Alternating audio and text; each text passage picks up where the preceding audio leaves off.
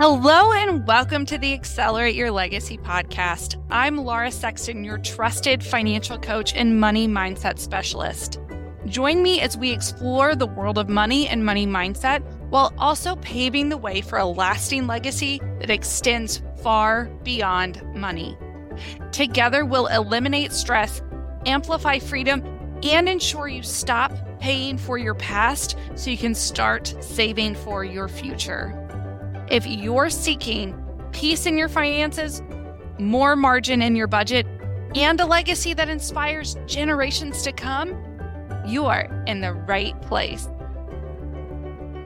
Hey, Accelerators, welcome back to the podcast. I just wanted to talk with you very quickly about this myth, I guess, that's been coming up a lot lately. I would even call it a lie. This lie that has been coming up a lot lately is that debt is helpful. Debt products are the most marketed products in the entire world. Think about how many times you've seen a McDonald's commercial, which is really high up there. Tell me that you didn't see a credit card commercial right before or right after. Some shows even have credit card commercials built in them. I was watching Project Runway the other day, and one of the segments in the show, they were going shopping with their whatever MasterCard. I think it was Wells Fargo. Don't get me started on Wells Fargo. It was a Wells Fargo MasterCard, and they were able to go out and spend money because you get 2% cash back. Yay. Are you serious right now? You get 2% cash back. We've talked about this before on the podcast. 2% cash back, but you spent 18% more money than you would have if you had spent cash. You lost 16% on this. Credit cards are not a net positive for you. Credit card points are not a net positive for you. They're not helpful because let me tell you, the credit card company is not giving you cash back because they are your friend, because they want to help you. This is not a wealth building tool. The person paying for your points or for your cash back is not the credit card company because they're a multi-billion-dollar industry. They're making money off of you. The person that is paying for your points and your airline miles or whatever it is you are racking up, the person paying for that is a single mom that's struggling.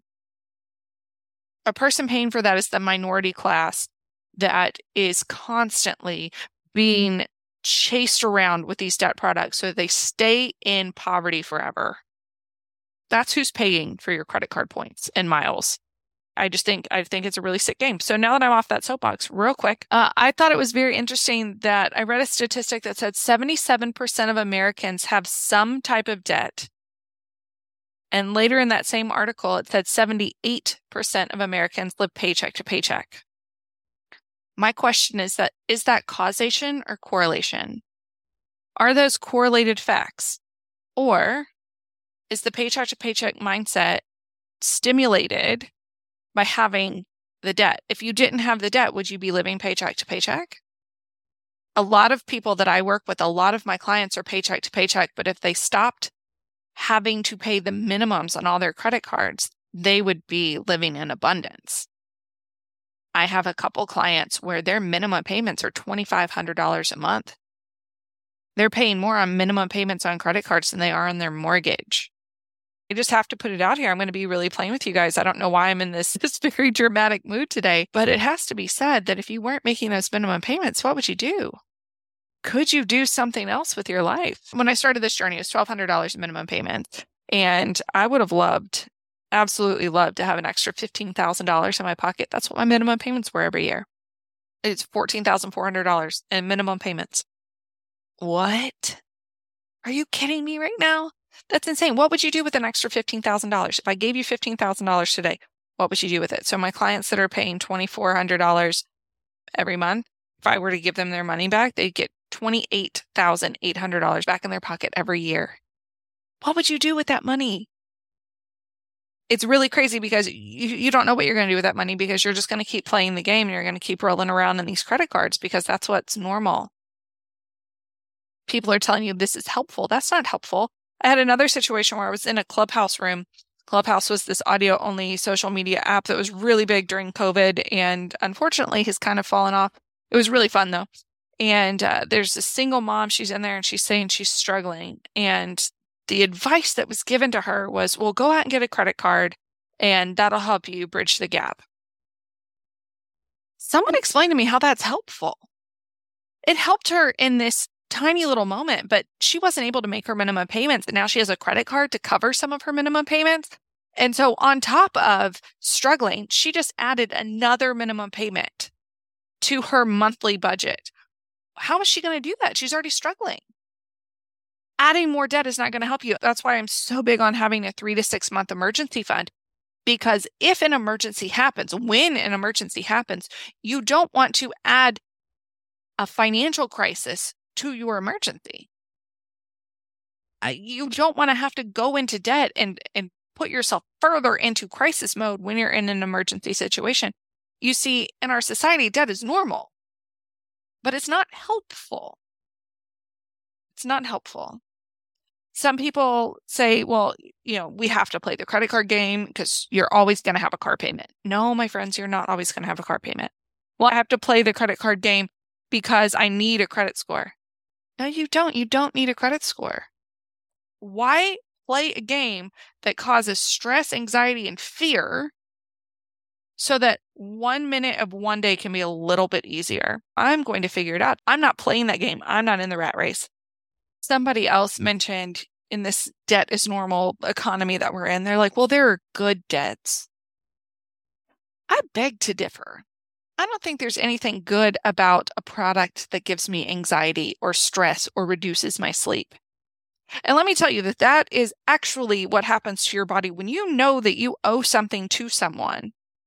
Your body reacts physically. Your amygdala is set up to keep you on high alert when you know that someone is coming after you. And if you don't think that somebody's coming after you, stop paying Ford Motor Company, stop paying Toyota, stop paying MasterCard, and see if they don't come after you, because they can sue you, they can take your property.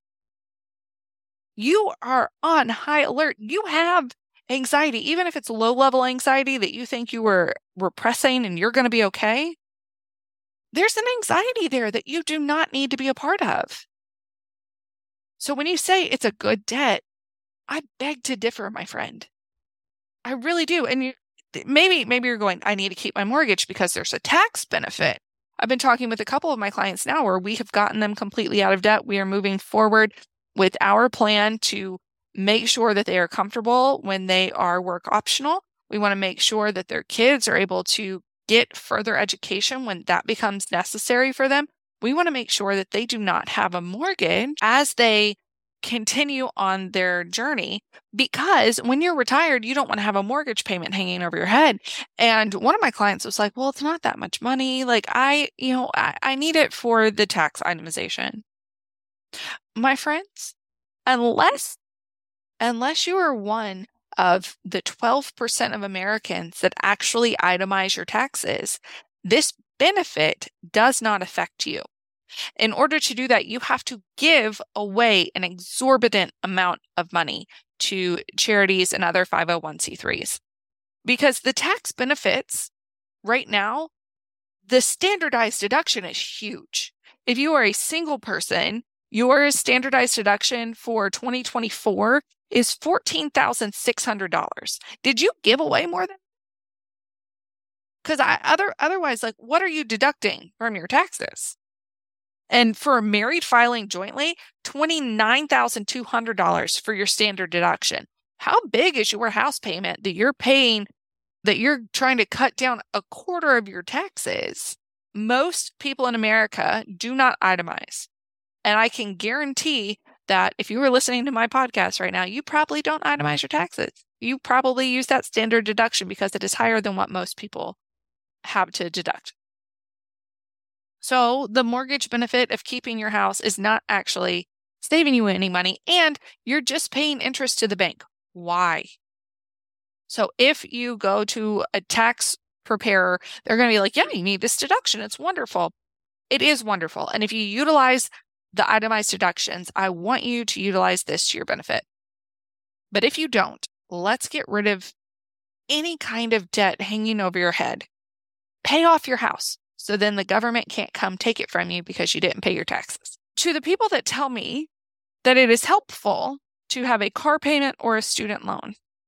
I say, no, it is not, because it is stealing from your future. The student loan program is an abomination.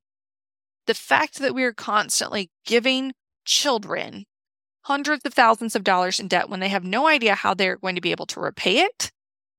They don't know how they're going to repay this loan. But we live in a society that says you have to go to college, you have to get a degree. And every time they say that, they raise the price of tuition. Every time you have to get a degree, they're going to raise it another dollar. So every time I'm saying this, dollars going up, dollars going up, dollars going up, because we live in a society that says you have to get this piece of paper. But if you actually sit down and look at what the studies show, professors are teaching less, students are learning less. Do you think for 1 second that it is worth spending hundreds of thousands of dollars, giving students hundreds of thousands of dollars to earn degrees that are not going to make them that much money in their lifetime? People will go into hundreds of thousands of dollars to work in the public sector making $39,000 a year, just over poverty level. There's no ROI on that, my friends. There's no return on that investment. And in fact, it could actually be harming them to make them think that, hey, you go into this school and you get all this money in debt. They have no idea what it means to pay it back. It is awful. And to make it worse, the Parent Plus loan program is completely insidious. If you do not believe me, go back and listen to my whole diatribe on that back in an earlier podcast. I will link it in the show notes. Y'all, I've been talking on and on and on about this, and I will continue to do it because I really feel like you need to stop paying for your past and start saving for your future. Your car payment, my friends, an average car payment is $500. $500 in a standard index fund over a period of 40 years would net you over $1 million.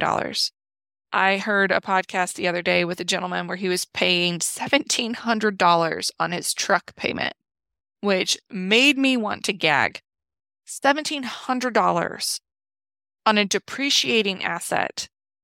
$1,700 over a 30-year period in the stock market could net him $5 million.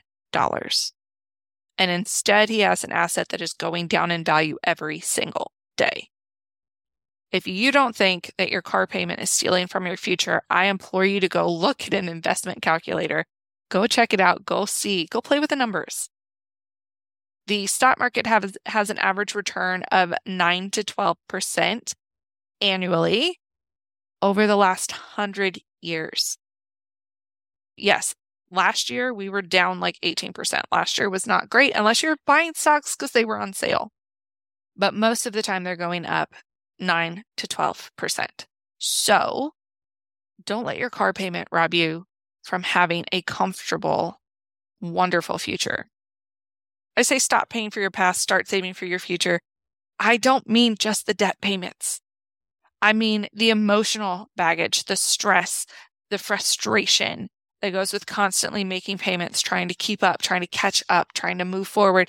You can't do everything at once. You can't be saving for retirement and saving for your kids' future for college. You can't pay off debt and save for an emergency fund. There's too many things to be doing all at once. It's too many things to be doing all at once and make any real traction on any of them.